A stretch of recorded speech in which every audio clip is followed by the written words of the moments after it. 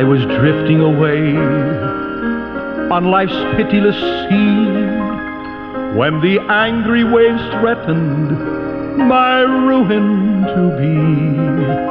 When away at my side there I dimly descried a stately old vessel, and loudly I cried,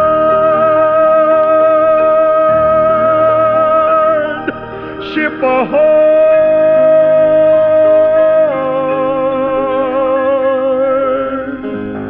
Ship ahoy!"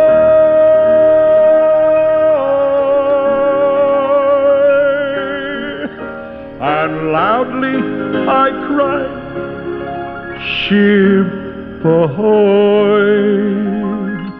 Well, thank you very much. And once again, we say welcome aboard. It's good to be with you at this time. Brother Munn speaking. Our program here called The Mariner's Call. My opportunity to be with you by means of radio. And thank you for giving us your time. I hope our time is catching you just right, where you can hear the completion of our program. So as we say, from the banks of the Bon Secours River, the southernmost part of the state of Alabama, the office and ministries building here, Fishers of Men Ministries International. My honor to be with you. In the book of Luke chapter 16, our thought will come from this particular passage. If ever you hear something on this program sort of provokes you for a question or some thought or some input, you can find us on the World Wide Web. That's just at www. It's just FOMM on your computer, FOMM, iPhone, iPad, FOMM.org. That'll bring you directly to us here at Fishers of Men Ministries International here in the port of Bon Secours.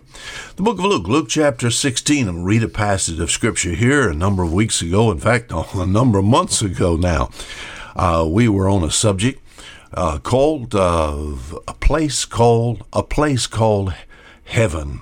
You said, the place called heaven? Yeah, heaven's a real place. It's just not floating around in an unconscious way. Maybe like you're just floating around on a cloud and just feeling good all day. Heaven is a place, just like I am seated in a seat. It has a floor. There's a foundation on this earth, a real place.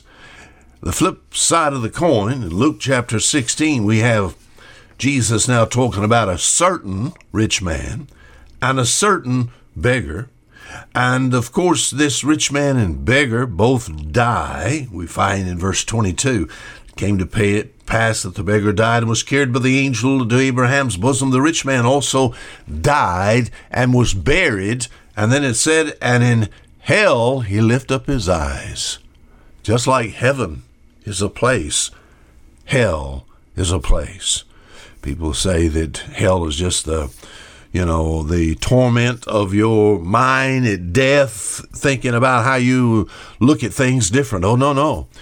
It says, and in hell he lift up his eyes, being in torments, and seeth Abraham afar off, and Lazarus in his bosom. And he cried and said, Father Abraham, have mercy upon me. People say, what is really going on in this place called hell? Now, I'll tell you what you can do. You can do like what most people do. They say, well, I just don't believe that. I'd rather someone tell me the truth, would you not? I just don't believe that. Sir, do you think that's going to change anything? Jesus said, there is a certain man, and in hell he lifted up his eyes, and the reason he went to hell was not because he was rich.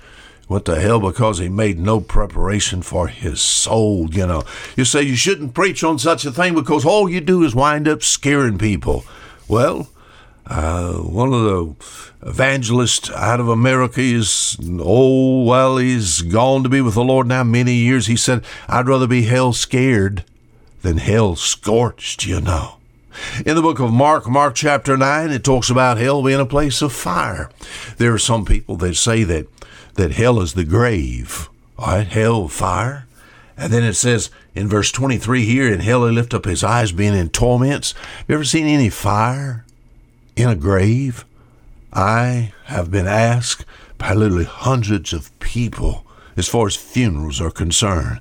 Funerals of many, many people. I've looked down in that hole in that dirt, I've never seen a fire there. So there must be something.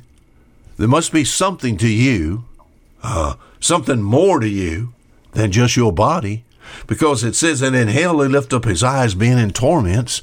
If hell is a place of fire, if you went there as far as your body is concerned, it just what? It just be cremated in just a matter of moments, you know. But it said in hell he lift up his eyes, being in torments. My friend, you're more than just your body. The Bible's made you made in the very image of God. We think about the book of Genesis chapter 1, 2, and 3. Think about the creation of man. As God is body, soul, and spirit, so is man. You have within you, your body, a never-dying soul, and your soul is just like your body. In fact, it's the real part of you. Your body is only your house that you'll lay down one day. They'll put it in the ground. Of course, I know there's all types of ways of disposing of the body today. The biblical way is still buried, you know. As far as this rich man, this poor man, they were buried, you know. But in hell, not his body, but his soul.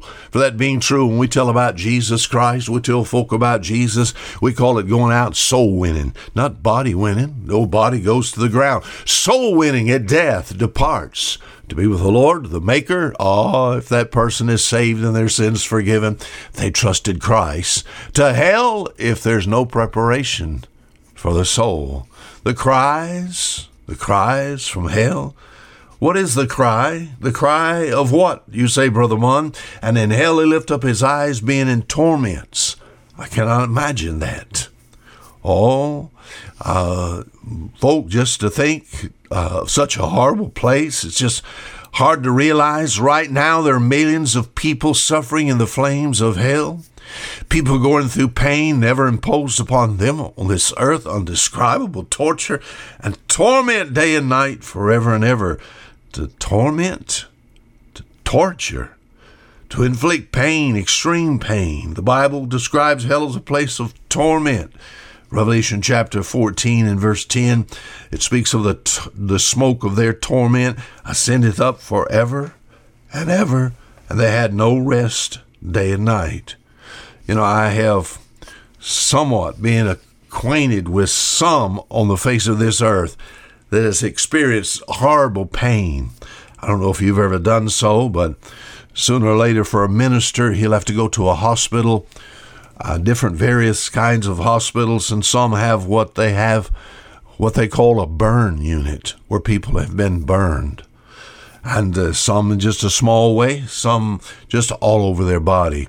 You can imagine walking down the halls. I just couldn't take it. I cannot take that. Just listening to people. And my friend just lived in pain 24 hours a day. But people on this earth, you either die or you get better. But in hell, my friend, you're there in torments forever and ever. And you'll cry, as in verse 24. And he cried and said, Father Abraham, have mercy on people. Mercy on me. And of course, later on in the passage, he talks about having mercy on other people also. Have mercy. See, people in hell will see they've rejected mercy in this life. And they'll beg through it, throughout all eternity, you know. In the midst of torment will come the cry of mercy. Have mercy, but it's too late. The cry for mercy, are you listening, is now. Mercy is extended to people today. There's no mercy in hell. I like the book of Hebrews chapter 4 and verse 16. It says, let us come boldly to the throne of grace, that we may obtain mercy. Boldly to the throne of grace, obtain mercy to find grace in time of need. Now is the time of mercy. No mercy in this place of torment. What does this man ask for here? In verse 24, it says, send Lazarus, they may dip the tip of his finger in water, and cool my tongue, for I am tormented in this flame. This is a cry of torment that has to do with a cry of thirst. I don't understand this. Now, I know as far as the physical body is concerned, the organs of the tissues of the body require water. All more so then must be the soul. You ever been thirsty? You ever been thirsty, like bad thirsty? I've been in situations where I was out in a boat. We've been in fishing situations where we ran out of water. And just the thirst for water, just it's a horrible thing, And but the problem with, if you're here on the face of the earth, sooner or later you can find some water. This man didn't ask for a gallon of water. He didn't ask for just a pint of water. He didn't ask for just a liter of water, just one drop of water, experiencing, like for the body, dehydration, but dehydration as far as the soul is concerned. And this cry for water was turned down. This man was told how that, as far as deliverance is concerned, there was no deliverance from such a place. A cry of torment, a cry of mercy, a cry of thirst, and a cry of deliverance. It says in verse 26, Jesus said, "And beside all this betwixt you," or between you, "there is a great gulf fixed, so that they which would pass from hence to you cannot, neither can they pass to us that would come from hence." No deliverance. A great gulf fixed. A great distance between those two. You just never can get out. What would it be like to be in a place where you knew forever and forever and forever? I cannot even fathom the word forever in a place that you'll never, ever, ever get out. Oh, my friend, is that your home? Are you saved, sir? Have you trusted Christ as your Savior? To understand that God sent His Son to this earth, and that His Son was willing to go to the cross to die for the sins of men. And if you but receive, but as many as received Him, to them gave He power to become the sons of God. Receive what He did. The Savior. The Savior is the only person that can give life. He that hath the Son hath life. He that hath not the Son of God hath not life. I'm glad there was a time in my life I was delivered from such a place that Jesus calls hell. I don't have to go there. It is so good to be saved. In hell, there will not only be a cry of torment and mercy and thirst and a cry of deliverance, but a cry of compassion. If you know you can't get out, all right, the soul must be able to remember and think, He remembers back to his father's house, all right? He must have kinfolk. Oh, could you send somebody to tell them that there is a place called hell? Could you send somebody there? They'll believe, they'll hear. I don't think so. You said, what are you talking about? Oh, it was settled that this man was in hell to stay. He was going to suffer forever. But wait, he notices every few moments maybe there's a new scream, and he thinks about maybe it's somebody in his family. Go tell my brothers. I'm sure somebody did. But you know what? In hell, no request is answered. The prayers of people, all right, in hell, they'll never be at. So as far as prayer is concerned, and mercy, today is that day. Sir, is heaven your home? Have you trusted Christ, ma'am? If not, would you not trust Jesus? Jesus died for you. He offers you His love. He does not want you to go to a place. Hell was prepared for the devil and his angels. Please flee from such an idea to get this freedom that's in Christ. It's so good to be saved by grace.